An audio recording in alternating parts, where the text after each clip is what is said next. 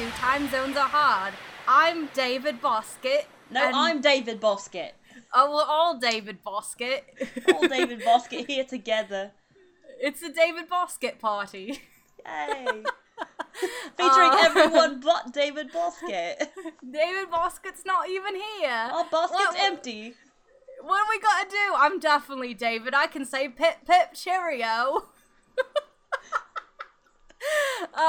Welcome everybody to Time Zones Are Hard. Time zones are very hard because unfortunately David is out for the count for this week, but that's okay because instead we have the lovely Daniel. Hey. She is gonna be my co-host for today.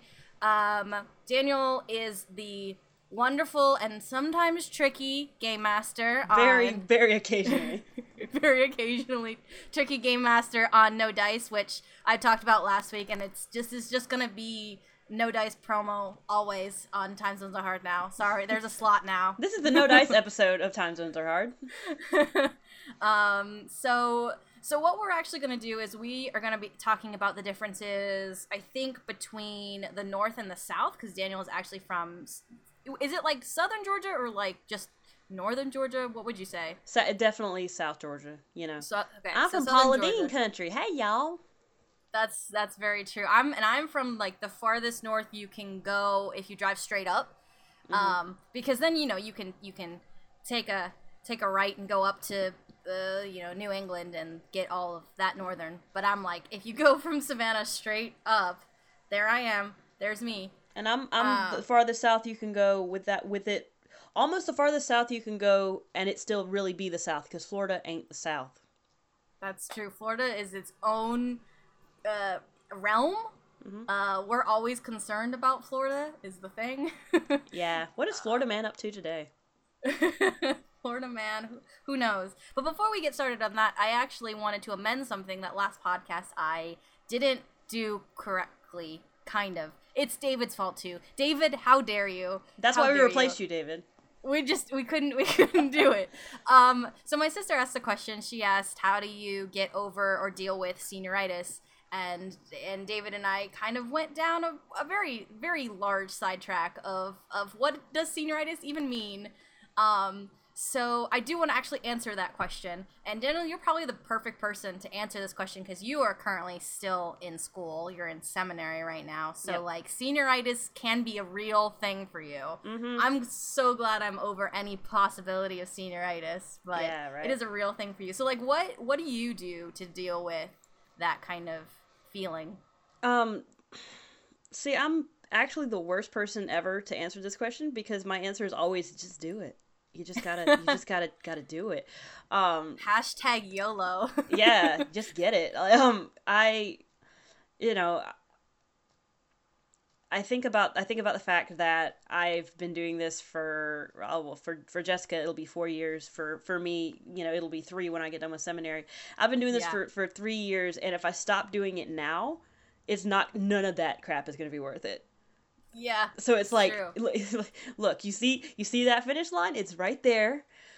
You just gotta get there, and also take good care of yourself, because the more you're fed up with everything, the less you're gonna want to do stuff, and the faster you're gonna get burned out. So don't, while you're just pushing through it, take some time for yourself as well. That's very important. I found that I turned it into like a revenge. Not necessarily a revenge, more like a spite. Like, I would do things out of spite because I'm like, I'm a senior. I'm almost done. Fuck it. I'm just gonna do it. And a lot of it was like to myself, because there was sometimes where you're like, you want to just sit down and watch Netflix. And you're like, I'm a senior. I only have to do this for, a couple more months. Fuck it. Just do it. Mm-hmm. The really nice thing for me too was my last year of college, I was able to do like all my major classes. Mm-hmm. So I didn't have to deal with any kind of fundamentals or anything like that. So everything I was doing, I wanted to be doing. I had picked classes I wanted to be in. It was stuff that was required for me to graduate, which meant that was in my major, in my field. So I wasn't necessarily feeling like I had a bad time. I know in high school, though, I did really suffer badly from it because I switched schools the last 2 years of high school. And I went to a online charter school, which is a fun concept to try to get into if people don't know what that is. But Dan, you were homeschooled, so you pretty much had like all the of my same school kind was of, online charter yeah. school. Yeah, But there was no so, oversight, so we never did any school at all. Shh. But like, yeah, it was very much like, well, I don't want to do school today, so I'm not going to, and it just it really like racked up.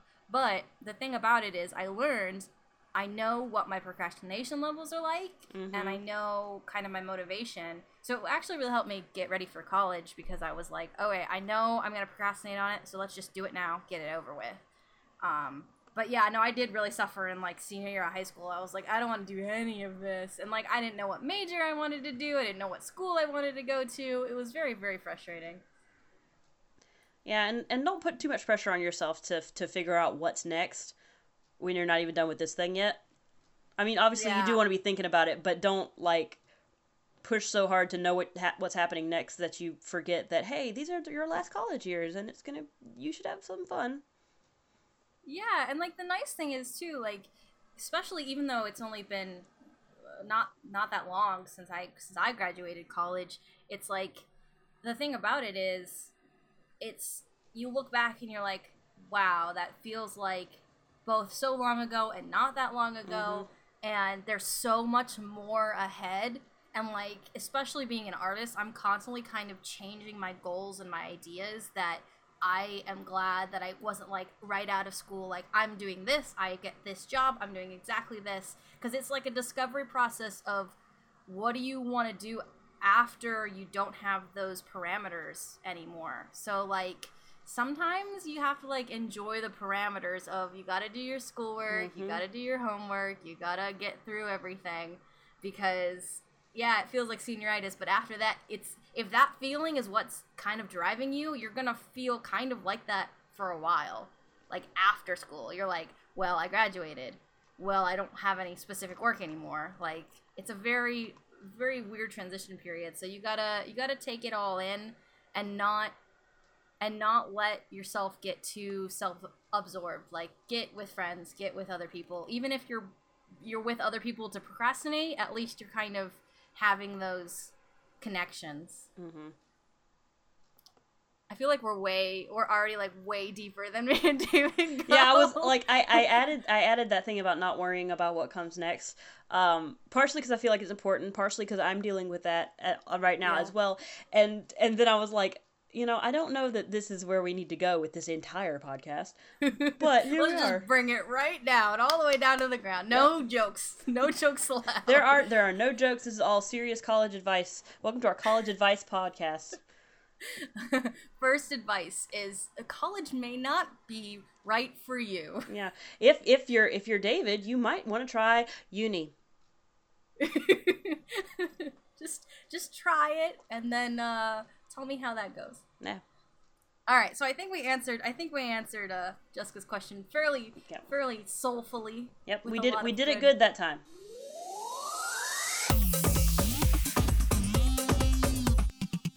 All right, so let's jump right into some differences between, I want to just say Pennsylvania versus Georgia. I have it written down as PA versus GA because we have these cool state abbreviations.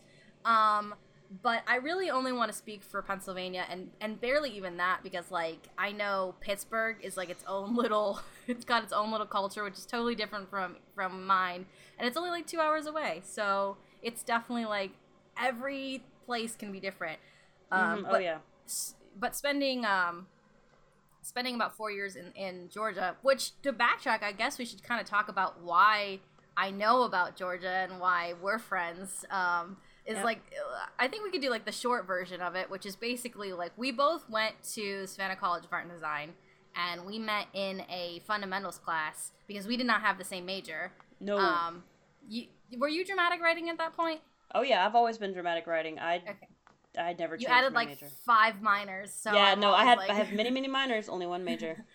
And I've always been a film major, so we were in a basic like fundamentals class, and then we were in a computer intro to computer design class, and like the whole first part was like the professor's like, this is how to use Microsoft Word, and Brittany's over there like, I already know how to use Photoshop, and I'm like this person is a genius. Okay.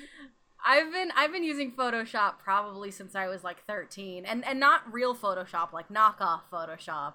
So I definitely like knew how to work with the real program. And yeah, so that was something where I was like, I don't need to be taught this. I'm okay. But then like over in the corner, in walks this like buzz cut inner ACUs, like intimidating looking person, which because at that point you were in ROTC. Yep. So it was very much like, I think everyone kind of got the vibe like just like a little bit of like, ooh, who is this bitch? Like, ooh, like in a like not in like a mean way, but like in a, she probably will chop you in half if you speak to her, and that's not the case. Not a bad bitch, but like a bad bitch. Yeah, I got you. But like, I think what happened is we realized we had similar tastes in like entertainment, and so at that point we kind of just started talking on and off, and then it just kind of snowballed from there. And I've spent a lot of time with Daniel and her family in the South, so I'm talking like real Southern experience, because you're a native to immersive Savannah. like Yeah, exactly. Like I mean I stayed over at parents' house and grandma's house, and got the whole like Southern hospitality. Like when I say Southern hospitality is a real thing, it is a real thing. And it like translates over to, you can tell who the natives are in like Savannah because they will greet you on the sidewalk, which I hate. I absolutely hate. But like you can tell the difference between like a student of the school and a native, because they will like legitimately be like, hey, how's it going? hey.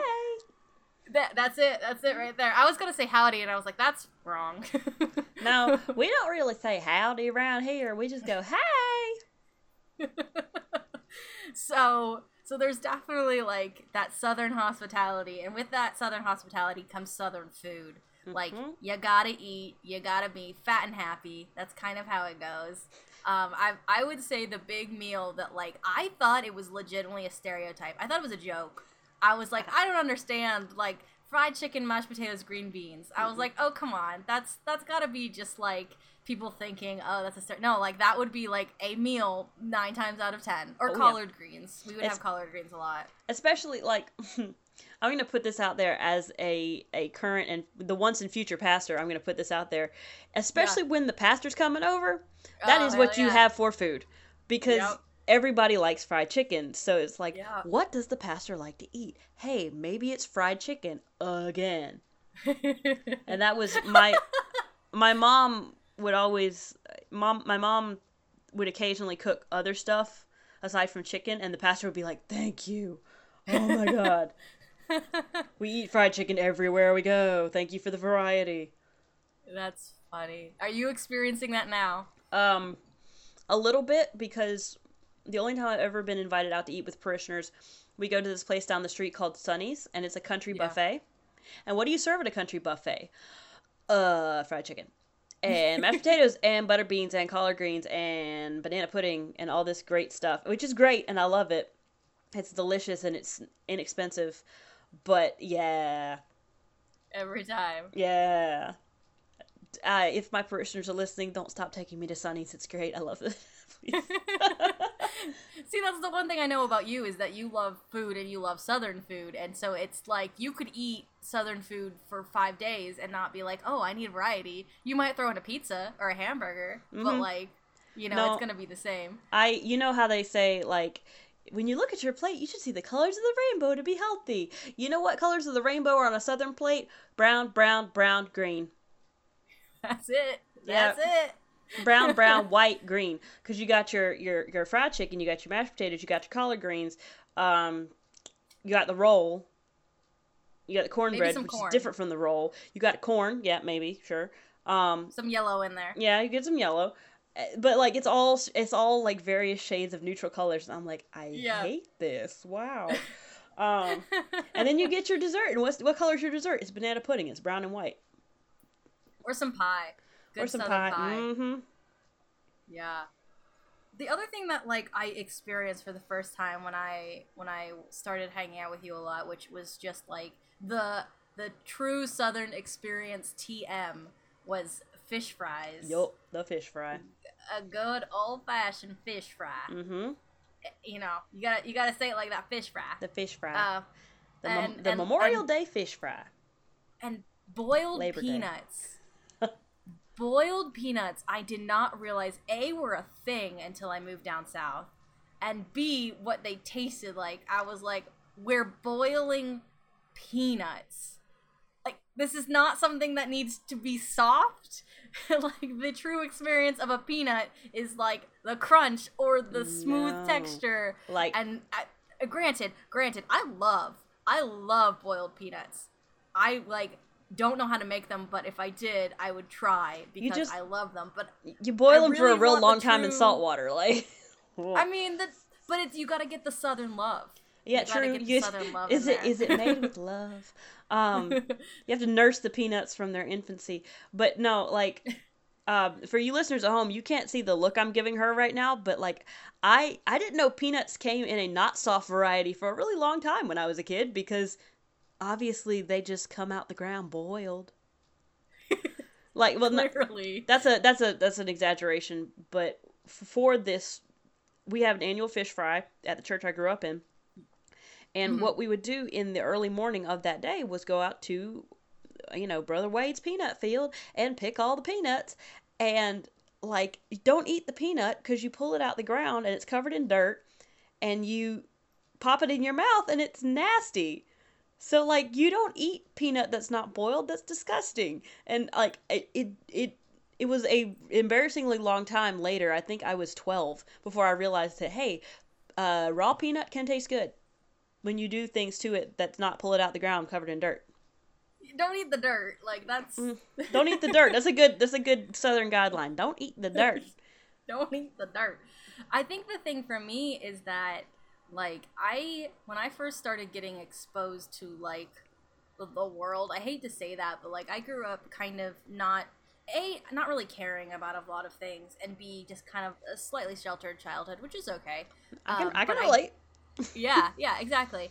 But when I went to a school that was about 2 hours away for my first year of college, and I did a play, and I helped with a play, and the play is set in a bar. So the director wanted peanut shells on the ground and sawdust on the ground. And, like, that was my first exposure to, like, the fact that people do that. They, like, will just shell peanuts and throw the peanut shells on the ground in a bar. Mm-hmm.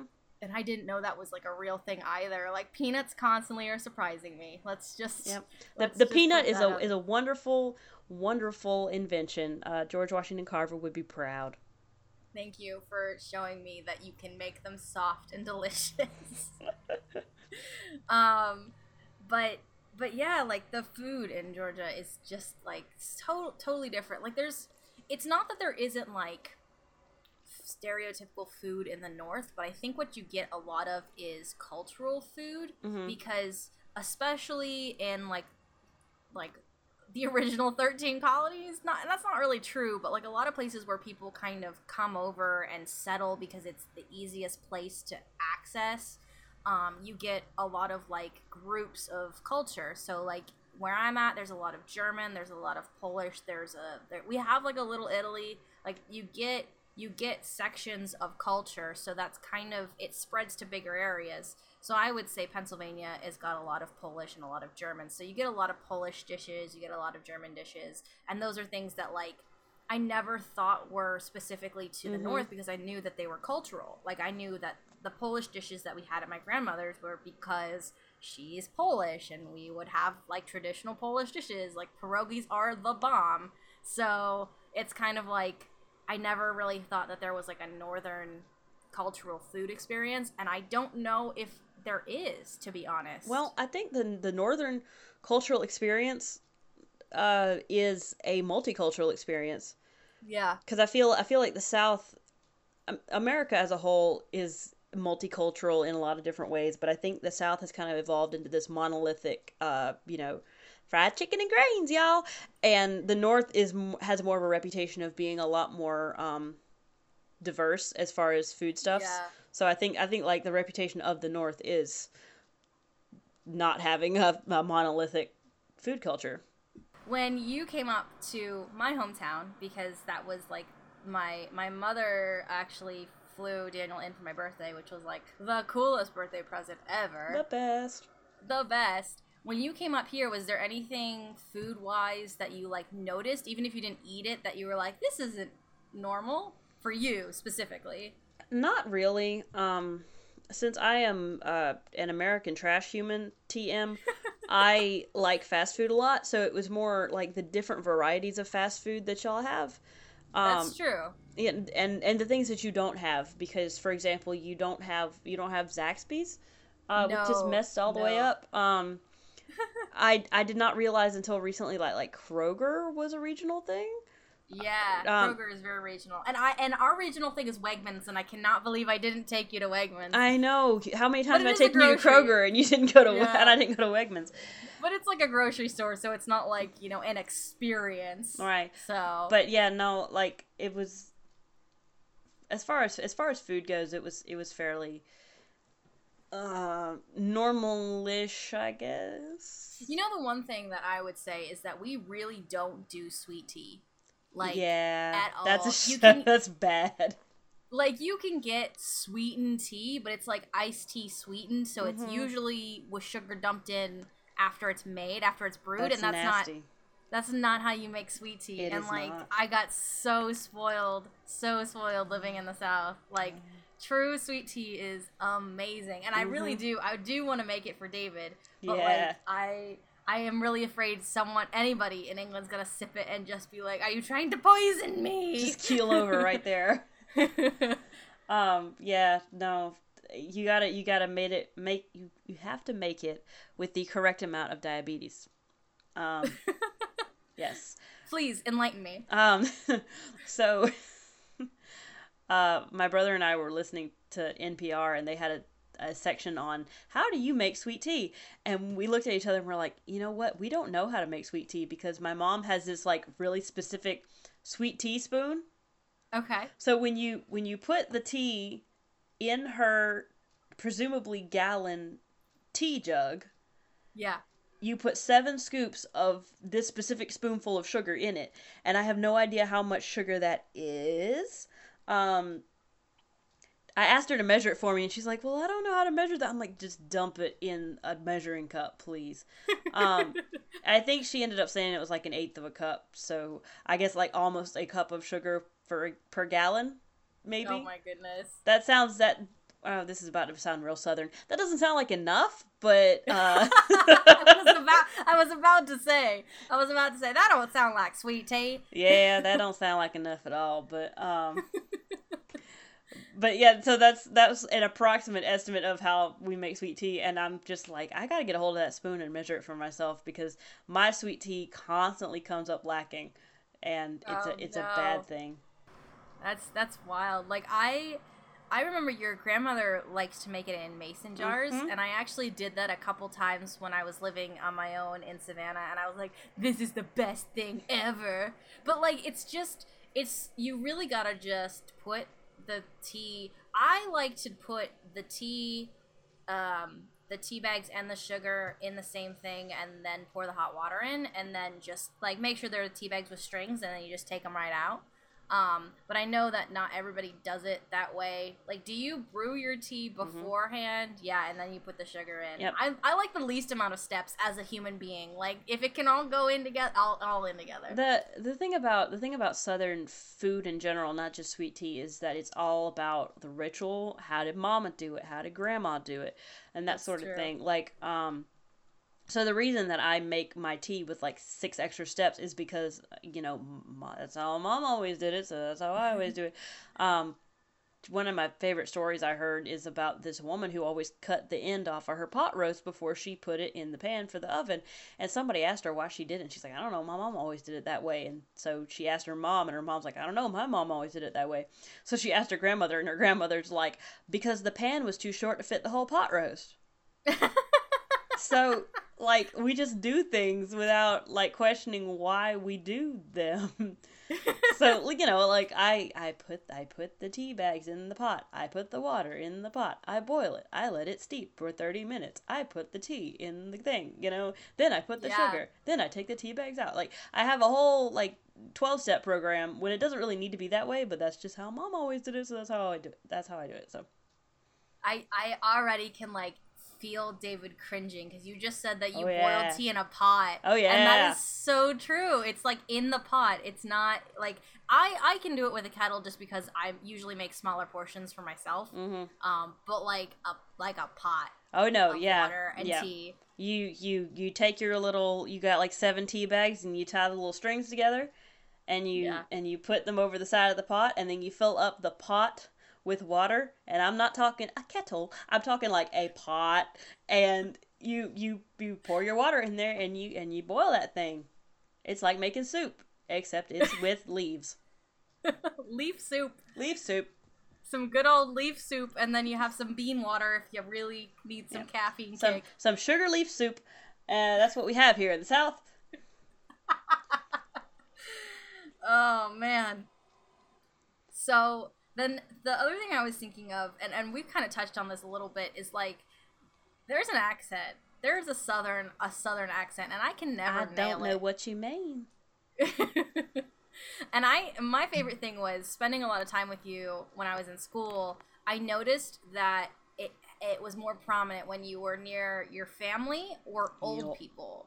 Mm-hmm. So it's very much, and I also think that's kind of like your authoritative, don't mess with me voice. Aww. Because you can be like, bless your heart, and you're like not nice about it. I told David, I was like, if someone says bless your heart, it's not nice. It's like mean. We So, my southern accent is particularly bad today because I rode home with my friend Josh, who's from Heard County, and he sounds like this. Sorry, Josh, I love you. But so we were talking. He was telling us stories about when he used to be a CNA, and he was telling us about this guy that like almost stabbed him one time, and I just went, well, bless his heart. And I was like, yeah, that's stereotypical. Okay. It just came out.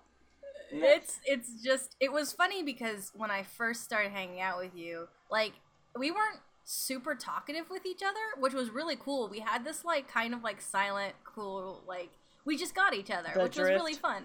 And then we got more kind of to know each other better, and then we just, neither of us shut up.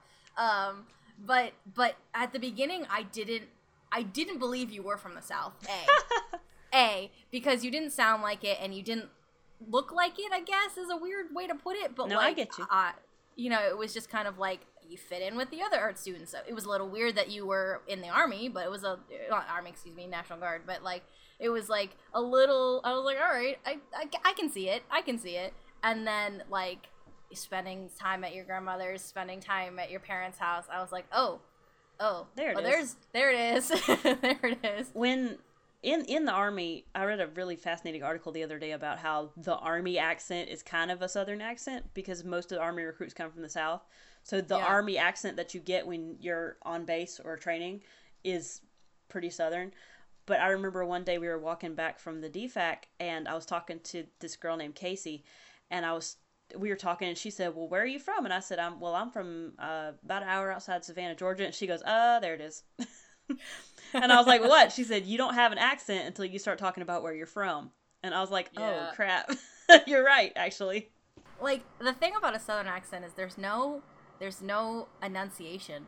No. And that's the huge difference, I think, between American and, like, a British accent, is that, like with a lot of English accents, you hit, like, consonants. Mm-hmm. You can hit the T's. Like, kettle, you're gonna hit those T's. If you were say kettle. Kettle. Yeah, but like, no, you know what I mean. I know, and I'm not, oh God. I'm not trying to do this, jeez. But yeah, if you want to put the kettle on, mama, like. There's no T's. No, like, the T's turn into D's. It's a kettle. Kettle, and there's like no like end to the word. Mm-mm. It like you. It just trails off into the other word, like. Yeah. And I know that a lot of like my vocal tics are unique to me. Like, I slur a lot of words that not necessarily like a northern thing, but there's sometimes where I like sound like I'm from Ohio, which is really funny because I'm not. But like still, I know that like I say kettle, which I would spell that Keddle, like if you're doing it phonetically, but it ends. Mm-hmm. It at least ends. Like, I put a kettle on the stove, like, put a kettle on the stove. Like, it's kettle on the would be like one word. Yeah. I tend to think I talk pretty clearly. And I was reading something in church the other day, and I was reading it, and I'm like, all these words sound like the same word. Like, I was like, I'm pretty sure the Apostle Paul didn't talk like this.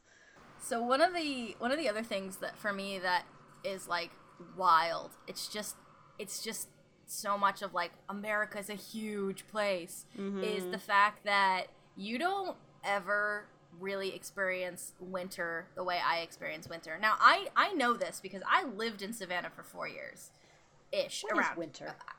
But like you've never been outside where the snow is up to your waist and the cold air hits your face so hard that it stings, and you have to get in the car and you're shivering for a good 2 minutes until your car warms up that you can touch the steering wheel. Like, you've never experienced that. I mean, okay, I've done that, but I have a distinct feeling that the temperature was vastly different than when you did that. Okay. Like, so let me just say that. 0 degrees. Yeah, like, no. Screw wind that. chill of whatever the wind chill factor is. No. And then the other things that come along with winter, like sledding, snowball fights, like none of that. So, what do you think snow is like? well, growing up, it iced really consistently every January. Like, it would ice. Yeah. And that's like, we would call it snow, but it was basically just like some really heavy ice. Yeah. And we would make ice balls and throw them at each other because that's apparently what you do. But like 7 years ago, it snowed where I was. So I got to see snow for the first time in 2010. Made a snowman and everything. And it was probably ankle deep, maybe. Like that. It probably started melting like as soon as it hit the ground. That was the big snow. And that's still the big snow. Like, so that's about the extent of my snow experiences, is that. I remember snow, I would say basically because what happens is when it plows, it piles up and turns into a really solid substance. And I probably could say a little over waist high. I remember being high. I'm sure it's been up to my shoulder before, but I don't necessarily remember. And a lot of snow was when I was young, so like it's big because I'm little. Right. But that and like I hate driving in the winter, especially when it's snowing, like to the point where it's so white that you can only see like a couple feet in front of you. That is the most terrifying thing. And then your car slips. Mm-hmm. I mean, I'm sure you've experienced that before because ice and like hydroplaning is very, very similar. But like the first time I ever drove by myself in a snowstorm, I was driving back from where I was working at the time, and it's about a 20-minute drive from there to my house, and I decided to take the back roads because I didn't necessarily want to go fast, and if I was on a back road, I could go slow, no one would be around. And it took me over an hour to get home, because at one point, I pulled over and I cried. Like, it was just terrifying. It was so bad. And I don't even know if, like, that's something that's just kind of, like, you get to a certain point in the north and that's what it is. But, like, I don't even know if it's like that for David. I'll have to ask him next podcast. But, like, it's just, and I live in a place that I get lake effect weather. Yeah. So I get, like, the condensation is going to come over the lake, and it's going to pick up all of that water, and it's going to come and dump it right where I live, right in the snow belt. So you get, I mean, even rain. You get snow, you get all of that bad weather just because I live right near a big body of water. And I always kind of assumed that was like what it was like in Savannah because the river's right there. Right. But the weather doesn't move that way usually. Like it sometimes might come from the ocean in, but it didn't normally. No, yeah, it's everything's gonna be blamed on the ocean. Right. I'm just gonna put that out there. It's always gonna, well, you know, since we're right here and the ocean's right there, then that's why that's like that. It's not like that's like that. You're just, no. Yeah, it's not really the case. The one thing that I thought was cool living in Savannah was I was very close to a beach, but I also live close to a beach. I live close to a freshwater beach, whereas in Savannah it's a saltwater beach. But the one thing that I hated so much was if you wanted to catch any kind of like sun, like movement, you had to catch the sunrise. I am not getting up at ass o'clock in the morning to watch the sunrise. Yeah. Here where I live, I can go and watch the sunset. I can be like, time to end the day. Beautiful sunset over water. Not even near a shark. Hooray. I mean, that's debatable, but okay.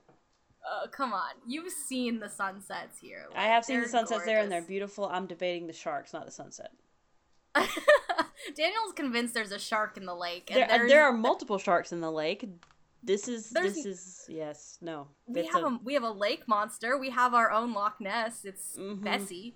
Yeah, But, like, Nessie is just a sharks. bunch of sharks in a trench coat. So it's the smaller sharks in a smaller trench coat in the lake. Yes, exactly. They're minnow sized, but they're sharks. They're minnow sharks. Minnow shark. So I guess in terms of like everything that I just talked about, what was the biggest difference that you kind of noticed coming up and spending some time up in the north for that week that you did? Like, what were some big differences that you noticed? A1, it's freaking cold. It was not cold at all. It was very cold. I got used to it real quick, but getting there, I was like, it is freezing here. It was like 60 or 70 when I came Yeah, and got you. it was cold as hell. It was nice. Right now we're going through a heat wave, and I am like dying, and I'm like, I want that back. Okay. Like, I normally love the heat. I love living in Savannah because it didn't snow, I didn't get cold. Like, yeah, I sweated sometimes, but it's good for you. It's natural. And like, now that it's like hot in the north, I'm like, wait, I don't like it here. Yeah. This is gonna sound stupid, but the other big thing I noticed was the houses are built differently. That's right. You did mention that, which I thought was like odd. It's really odd because I don't know why I noticed, and now that I'm back here, like I keep looking at houses going, yep, that's different, and I don't like, Yeah. and I honestly think it's the eaves of the houses. Okay. Like your houses don't really have eaves on them, and I think I think it's a snow thing. Yeah, I mean, 'Cause if they had you eaves, really then don't want it piling up. Exactly, the snow would just pile up on the eaves and then randomly fall on your head. So I think that's why. But It's that, or it would break it, and like you would have a Right. broken roof. So that's the temperature and the houses were the two big things that I was like, wow, we're not in Kansas anymore, folks. Yeah, that's so interesting that was like one of the big things that you noticed. Yeah. One of the things for me, that I thought was cool, was I lived in downtown Savannah when I lived there, so I got a lot of the row houses and like the old historic houses, and I had a friend come up one time and was like, "This reminds me of London," because they had actually been, and I was like, I would have no idea because I've never been. But the fact that there's like that kind of similarity, I think, goes back to it's a historical city, so a lot of the architecture is gonna be similar because people that were coming over from England were like, let's build a colony here. Well, it's not a colony; it would be like a town. This like, sounds let's like a build good idea. Yeah, let's do that. And so it would be like similar because there's the grid system in Savannah, and then there's like the similar houses and like the style of architecture. So that made sense to me. And it was definitely a whole new experience because, yeah, you saw the houses. I live in the suburbs. Even downtown, it feels different. It looks different. Yep. It's a very small city where I'm at. I feel like Pittsburgh would be closer, I think, in feel to Savannah, but Pittsburgh has got more of an Atlanta feel. It's got that, like, shiny city feel. Like, Savannah's so unique. It's got this very specific vibe to it, which I really liked. I very much felt like at home in the art of it, but like even architecture just being completely different everywhere is just wild to me. I think One thing, like I'm sure I could go like to Texas and it would be like totally different, and like, you know, I did go to California, but I was not looking at houses. But there was a lot of oh, what's the word I'm looking for? It reminded me a lot of like Florida houses. It was like Spanish architecture with like the clay. What's the clay tiles? You know what I'm talking terracotta. about. Thank you. That word. Yeah. Yes. So there was a lot of that in California, or at least in LA when I went. So that's kind of like it is. It's definitely different everywhere. Mm-hmm. I'm sorry, I cut you off before. What were you gonna say? I have no idea. Oh, great. Yay! Yay! Okay. So another thing that I've been asked to do this to David, and I don't feel completely comfortable doing it, but I might is ask have him guess what like Southern phrases mean, because like we've been doing like can you guess this word or this phrase, like what does it mean, like, and especially as soon as he throws Cockney rhyming slang at me, I'm like, well, I'm out. Yeah, I have no idea. But what are some like phrases? I'll even try to guess because I like have some experience. But what are some phrases that you would be like not typically Northern, kind of got a bit of a Southern vibe to them, that you would throw at me that's like makes sense? I can't think of any like idioms necessarily. Yeah. But like the Southernest thing that keeps popping in my mind is that anytime my grandmother only occasionally remembers that she says this, so you probably never heard her say it. Okay. But she does it especially with the little tiny grandkids that don't know any better. So like my 6-year-old cousin will be like, "Hey grandma," and she'll be like, "Save that, hey, you might marry a jackass one day." Oh my. Yep. And she's done it a couple times to me, and she only does it with like the little ones who don't know any better. That's wild. Yeah. If anything up here, like when we were little, when we were younger, it used to be like, you know, hay is for horses. like that's pretty standard. That's pretty the like PG typical. version. Yeah, well, it was like, I think it was more of like, you don't say hey, like you say hi or hello, I guess. I feel like it was more of a manners thing, but like, yeah, hay is for horses. I know, like, I don't know if this is particular to the South or to my family, but like, phrases like, I know phrases common in the South are like, we're fixing to do this. Yeah. We're fixing to do whatever, Like, that makes sense to me, even if it's not something I say. We're fixing to do whatever. My mom's favorite is when something falls over, it tumps over. Tumps? It tumps over. Oh no! You know, and then my Coke tumped over in the back seat. And every time she says it, she'll go, you know, tump isn't a word. And I looked it up one time, and tump is actually like an Inuit word for like a backpack, I think. Oh. Okay. It is an Inuit word. And I'm like, well, a tump is actually a something in Inuit culture, but no, it does not mean fall over. I feel like I would want to hear that in an English accent. Like, oh no, my cup tumped over. My kettle topped over. It like works weirdly. I feel like that's good. One thing that's always, it makes perfect sense to me, but it's always baffled my friends from, I'm going to say the Midwest, because I don't know about the North, but to say that something has come from together. I feel like if I think about it, it doesn't make sense. But if you just say it, I'm like, yeah, absolutely. Sure, yeah. Of course. It's like one of those things where the teacher's like, y'all all know about this thing, and you're like, yeah, and they're like, okay, cool, explain it to me. No. No, wrong. And then, I don't think this is particular to necessarily the South, but the colloquial term for what my father and brother do in their spare time is to rig on stuff. Okay. They are riggers. See, that's a film term actually. Yeah, that's like an actual like term for a job on a film set. I don't think it means the same thing though. No, it doesn't. I'm sure it doesn't. Your dad and your brother like what, tinker with cars and like they other things. To rig on something just means to tinker with it until it does something other than what it used to do. Okay. Oh, okay.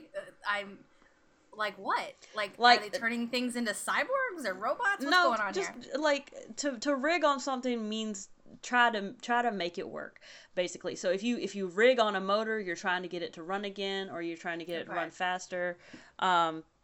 If you want to usually when you rig on something, you're trying to solve it. Okay. Like one of my first days of school in undergrad, I cut my arm on a metal ruler, and well, it didn't fit in my backpack, so oh, okay. and so I rigged up a solution, like, you know, and which was to do artist tape and a paper towel around my arm. It looked real redneck. But, you know, that's to rig on something is to, like, fix it where it doesn't do the thing it was doing. Okay. That makes sense. Yeah. So.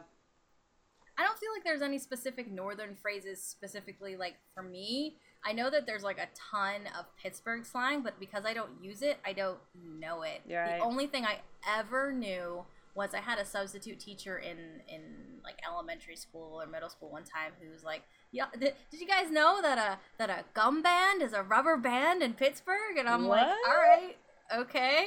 And then he was like, yeah, and they say yins. And I'm like, all right. That's like the one area of the country that says yins. Yeah, no, those like linguistics tests you take is like, we'll tell you where you're from.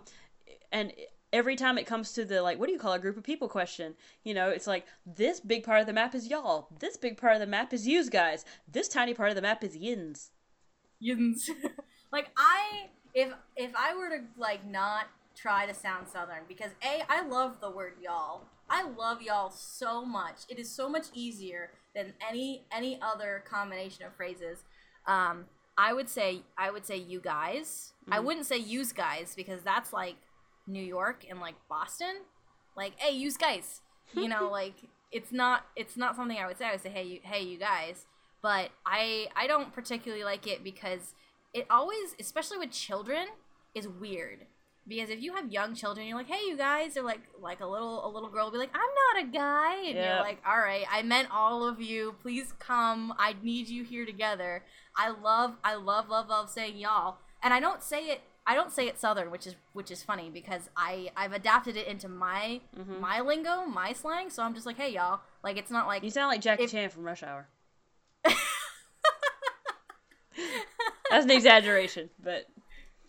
It's like, it's not necessarily natural, but it's not like I suddenly am turning Southern. Like, if I were to walk up to a group of people like, hey, y'all, what's going on? Like, that's weird. Well, I don't talk like that. You know, it's like me trying to say Spanish words, you know? Yeah. You know, so if I say, like, taquito, that, like, yeah, I sound like I'm saying taquito in a stupid Southern accent, you know, and I'm not attempting to make it sound like a legitimately... Spanish word, so I get that you drop words that you don't normally say into your own vernacular and make them your own, which is what the English language is.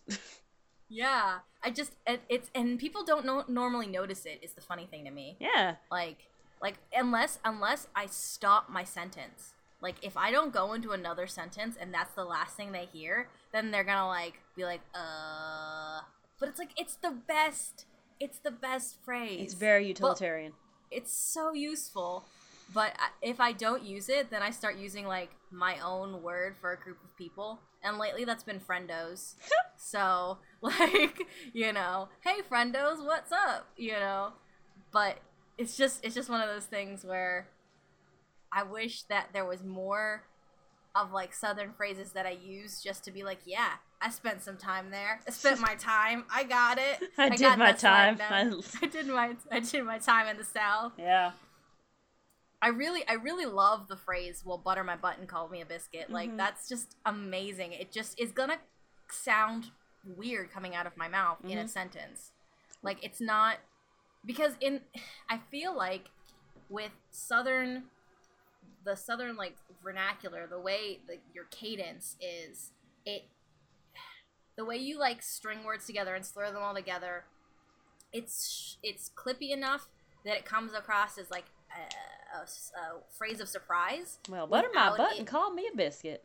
Yeah, without it being, like, too short. Yeah. Like, if I were to be like, oh, well, butter my butt and call me a biscuit, it, like, sounds weird. You sound like you're a machine gun. I sound like I'm trying too hard, and it's just, it's like I'm enunciating enough that it's not right. Mm-hmm. And it's so weird that that's, like, the way that the English language is. Okay. This is the thing about Southern slang is that I live in the South and we say this stuff all the time, so I don't necessarily realize that I'm saying it.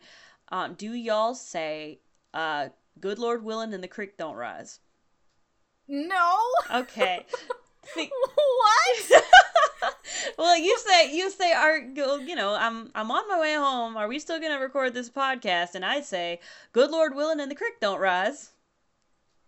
Do you say crick or do you say creek? It depends on, well, generally you say crick because it's just come that way. That's not how we say creek. That's a you thing. Listen, crick is a word. See, that's the one word I can claim as a northern word. Yeah, crick is a word. You get a crick in your neck, but a creek is the thing you have in your backyard.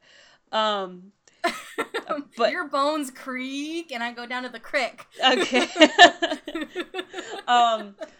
But yeah, depending on who you ask, it's either like a legitimate, like, if it doesn't flood, we'll go do this thing, or it's in reference to like the Creek Native American tribe. Okay. If the creek don't rise and kill us all because we're jackasses, then we'll be there. So yeah, that's one of the things that's like very, very common, and I don't think about it, but like it just occurred to me sitting here right now. I was like, wait a minute, I bet y'all don't say that. No, we don't. I'm trying to think of if there's anything like, I feel like we don't necessarily have now. I don't know if this is a revelation or if this is just me being weird, but like I feel like there's not a lot of phrases for things because in the North, like you just answer, like, yeah. Are you still coming? Yes. Yeah. Like there's not. I don't need to be like, good Lord willing, and the creek don't rise, because I'm like, I just said yes. I'm coming. Yeah. Or it's like, if nothing else happens, then I'm coming. Like, yeah. It's direct. I think it's more direct, which is just like, I don't know if that's why we don't have, like, phrases, or if it's just, like, the way that this culture is. Yeah, I don't know, because, like, and I don't know that I've ever heard this one said in real life, but it's something that people say, and it's from Shawshank Redemption. Oh no. No, wow. It's from The Green Mile. The other Frank Darabont movie that was adapted from a Stephen King book. But they were referring to a character who's gone crazy, and they say, I think that boy's cheese done slid off his cracker. And I've heard people say similar things, but never quite exactly that thing. But yeah, we have like colorful phrases we use for, have you lost your cotton picking mind? And like really hyperbolic, explanations of those. If anything, I would say cuckoo. I would say maybe lost his marbles. Those would be like the two that I would go. Nuts, maybe, like he's gone nuts. And like I don't think of that. Like gone nuts to me seems like natural, but I'm sure that's not like what David would say, or what you would say. David would say he's gone round the bend.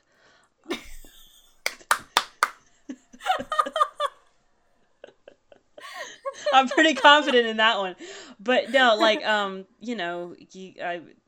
I've heard people say that he's a few fish short of a fry and stuff like that. Oh, see, those ones are so good. Like we don't use those, and we should. Well, I just think it's like, I don't know. I feel like there's a lot of like tactful walking around that doesn't come up with like those idioms. And well, I was thinking about like how you say that yins in the North tend to be a little more direct, and like in the South, in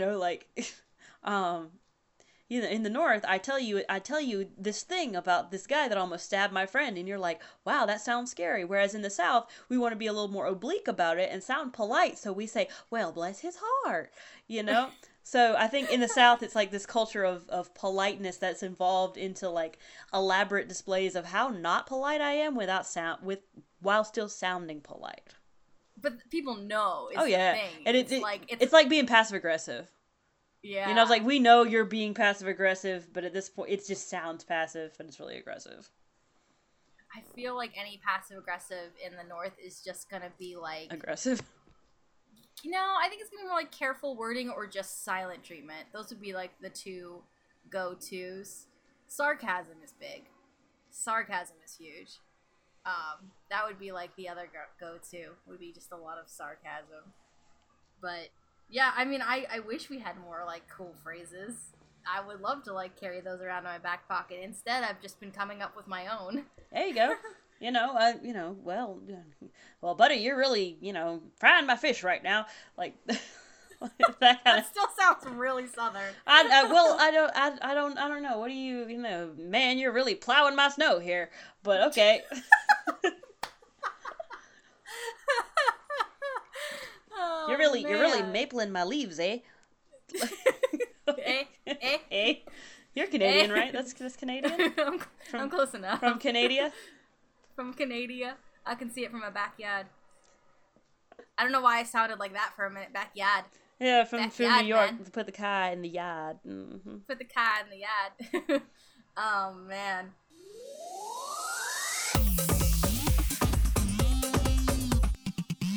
We don't really have a list of towns for each other because I know some of them, Most at of least them. the ones around where you're at, but you wanted to throw a town at me, and I have a town I can throw at you, and that means I can't use it for David, which is sad, but... Well, you don't have to use one for me. I just have one that I wanted. No, I really want to see if you know how to pronounce this one. I do. I really do. And if I win that point, I would like to donate my point on behalf of the David Boskett Can't Pronounce Things Charity Fund. All right, then we'll put that in the jar. So I don't know what this accent is, but it's not really British. It's like Cockney, something else. it sounds I don't know. it sounds like David is embarrassed. That's what that sounds like. It sounds like David is cringing right now. Sorry, David. I just you're not here, so I can do more. I Sorry, can do more not of an sorry. accent. You should have been here. Not at all. You should have been here. I don't know any British insults. Okay, so can I send it through the chat? Here we go. Yeah, send it in the chat. Oh, I don't even know if this is how you spell it. Hold on. Yeah, please spell it correctly. Yep, no, I got it right. Okay. Okay, there you go. That is the funniest looking town name ever. Right? No, so And I just so some backstory. I got this in a text from a parishioner of mine. One of her family members passed away, and I wanted to go to the funeral home. And she's like, "Oh, you don't have to go there. It's all the way out in this city." And I was like, "I don't even know where that is, so I'll look it up." So like I Googled it, and I'm like, "This is the funniest looking. That cannot be the real name." And then I'm driving in, and I'm like, "Oh, well, what do you know? It is. It's a real place." Okay. My instinct is to just pronounce it the way it looks, which is gonna be wrong, but I'm gonna do it anyways. I want to say Weedowee. See, that's exactly what I said. So I roll up in this funeral home, and she's like, "I can't believe you drove all the way out here." I said, "I know, I didn't even know where Weedowee was." And this woman like loses her mind. Like she starts cracking up. She's like, "That is not how you..." She's like, she's like, "Most people say Wedowee, but okay, Wedowee. Wedowee. So That's it's Wedowee, Alabama." But every time I see her, she's like, "Yeah, Weedowee." And I'm like, "Yeah, okay." I one time I said Weedowee. All right, it's Wedowee. It's like the way I was pronouncing Dubois. I was pronouncing it as Dubois. Dubois. Because Yeah. that's the way it looks. And everyone's like, "No, it's Dubois." Like, that's wrong.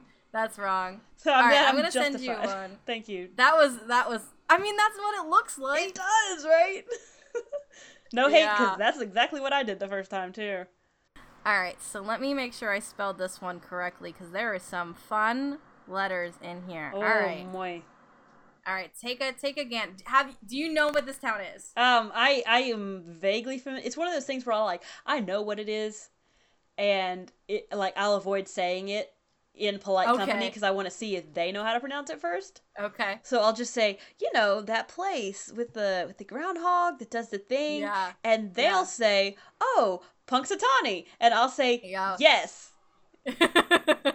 because I'm sure that's Yeah. right, and they're confident. Is that it? Yes, it is. It is. Ditchin'. Awesome. I love it. Great. It's a very funky looking word. I'm gonna spell it out. It's PUNXSUTAWNEY, and it's like if you break it up, it makes sense. Yeah. But like as one combined, you're like, Yeah.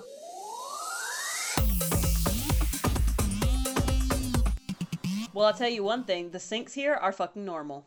Well, you got normal sinks. You don't have 2 taps. Nope. We got 1 tap if we're lucky. We have. I was surprised you had any taps in the south. Yeah, really. Like usually we bring up the water from the well outside, but from the whale. From the what now? from the whale. The whale, like a giant ocean animal. Yeah, yeah, like the kind that washes up on the beach sometimes. I sound like Gomer Pyle, but like that was a joke. But I keep thinking about the fact that the reason that the bathrooms are so oddly placed in my grandmother's house is because my grandfather like straight up was against having plumbing indoors for like the longest ass time. That's not a joke. That is not a bit, friends. Yeah, my room in her house was an addition, so like that kind of organically came with the bathroom. But the reason that the main bathroom is just kind of this tiny stuck-in thing is because my grandfather for the longest time was like, nope, that is not coming in my house. No bathrooms for us. Nope. No bath. We bathrooms. go outside like civilized people. Like the civilized people. Mm-hmm. I can't. Civilized is a fun word to say in an English accent. And Civilized. I did it very badly. Civilized. Civilized. I'm a civilized accent. I'm a civilized person. I go to the bathroom outdoors. Pip pip cheerio. Pass the Sears magazine. Oh my god. I can do it if I'm not looking at you. That's why I'm concentrating on this mouse ball I have in my hand. You went to England. Is that what you think English people sound like? That's what I know English people sound like. I've been in the environment. I immersed myself in the culture. I ate bangers and mash. I ate, like, topping puff or whatever they eat over there. I ate the food. Did you just say puffins? No, topping puff. What, mate? What are You saying, what, mate? I got in a fight over some person's mum in an alley. I know what England is. They eat puffins? What? I ate bangers and mash and bubble and squeak and topping puff, and I got in a fight over me mum in an alley, so I know what fucking people from England sound like. Pip pip, cheery fucking oh! Did you watch Doctor Who? I watched lots of Doctor Who. I got in the TARDIS and I went to a planet where they all sound like this for some reason. Were there no Americans on that planet? Did the planet have a north? No, the planet had England, that's for sure. Was the planet England? I went to the planet England. Did you just step in a box and step out and was like, woohoo, I went in the TARDIS? Yeah, so I went and I stepped in a phone booth in South Atlanta. I stepped in a phone booth in Little 5 Points and I came out in like the street in daggum London. Daggum in a British accent. Let's say that. That's a final word. Just say, you gotta say y'all in a British accent. I came out on the daggum street in bloody London and I'm like, what are y'all doing? And they what are you doing? This isn't a planet. I wanted a doctor. And they said, what are you doing, mate? That's not what we say. We say, you people. We don't say y'all. And I say, well, fuck this place. And then I pip back into the phone booth. Oh my god. I feel like I'm the British version of My Immortal. No. I pip cheerioly down the stairs. I saw some chavs looking at me in the street. I put up my middle finger at them. Piss off. And then one of them said, cheers. Good on you, mate. Oh my god. Alright, I'm crying now. Officially, it is the crying point of the podcast. Oh my god. This is the last episode of the Time Zones Are Hard podcast because after hearing all of this crap, David's like, and I'm done now. Well, he can't compare. You've got a real British accent going on. Exactly. I've been to England twice. How many times has David been there? One time? Exactly. He was born there. That's the first time he was there. That's the last time he was there. Oh my god! I feel like this accent gets different every time I do it.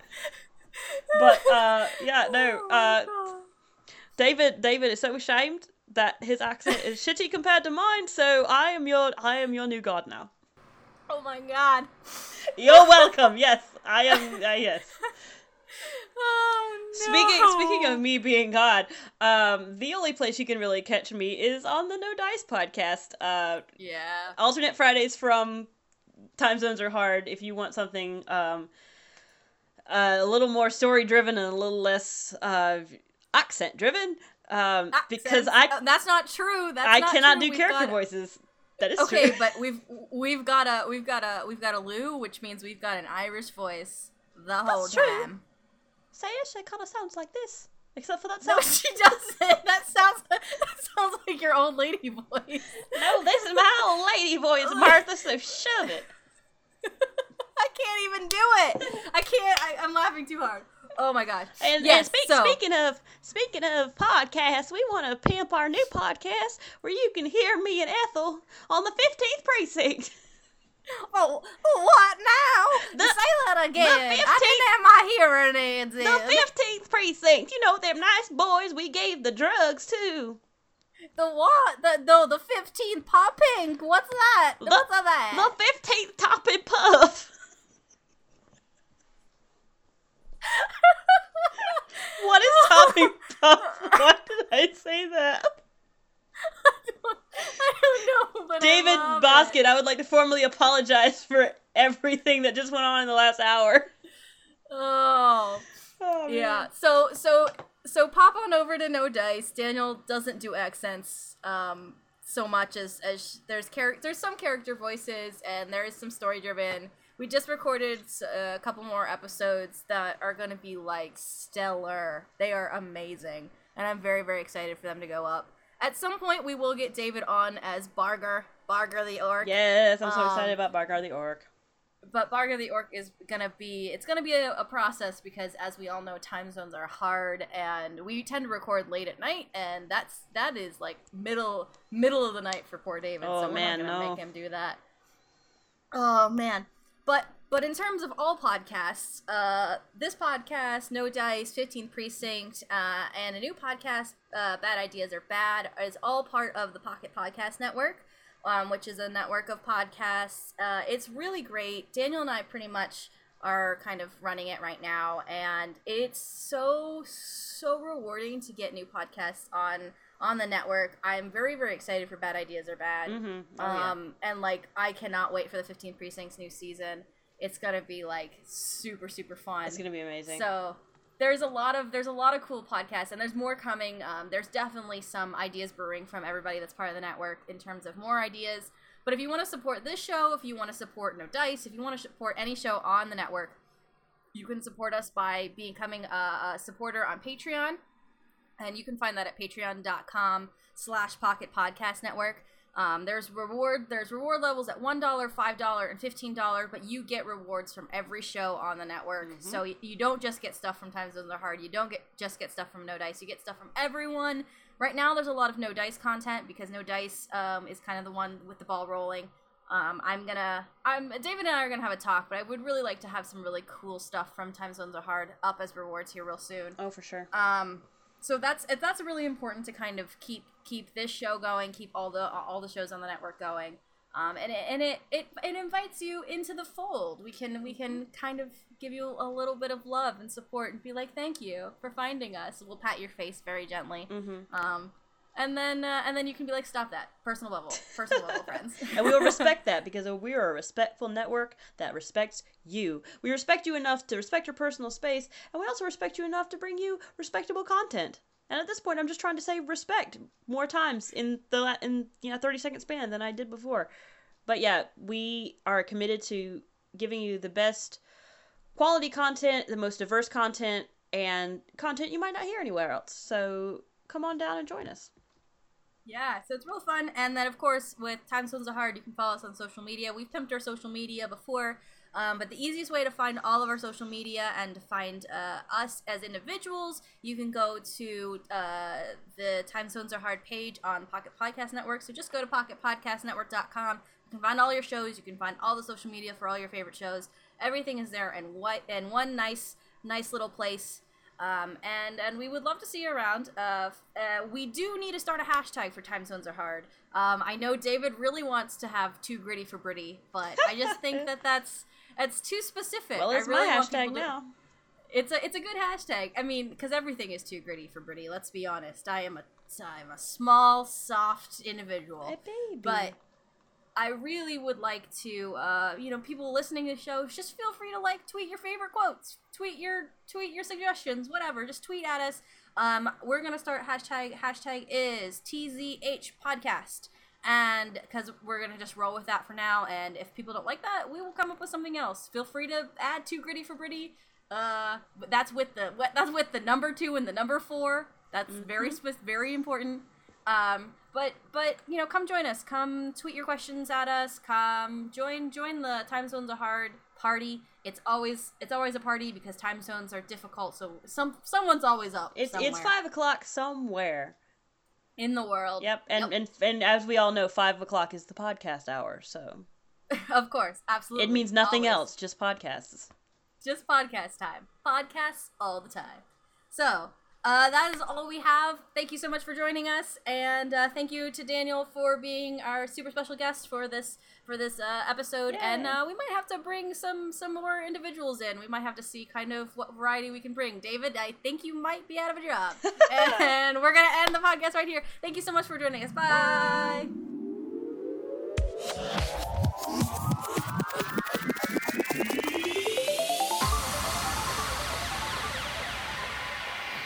Time Zones Are Hard is part of the Pocket Podcast Network, delivering quality content right to your pocket.